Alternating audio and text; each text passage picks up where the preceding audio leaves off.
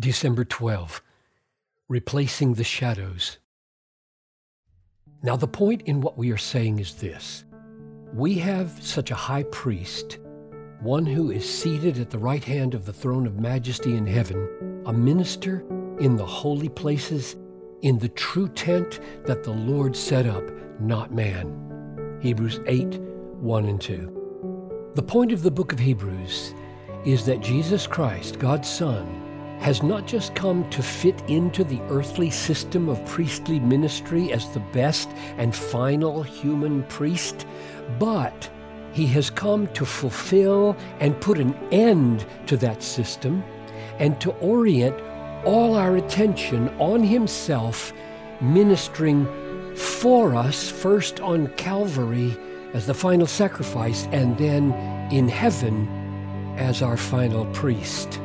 The Old Testament tabernacle and priests and sacrifices were shadows.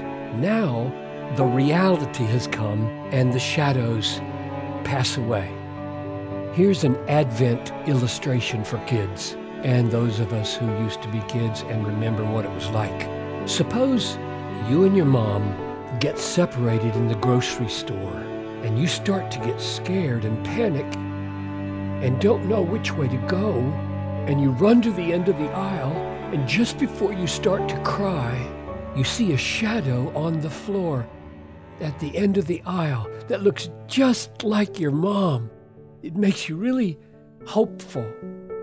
But which is better, the hopefulness of seeing the shadow or having your mom step around the corner and it's really her?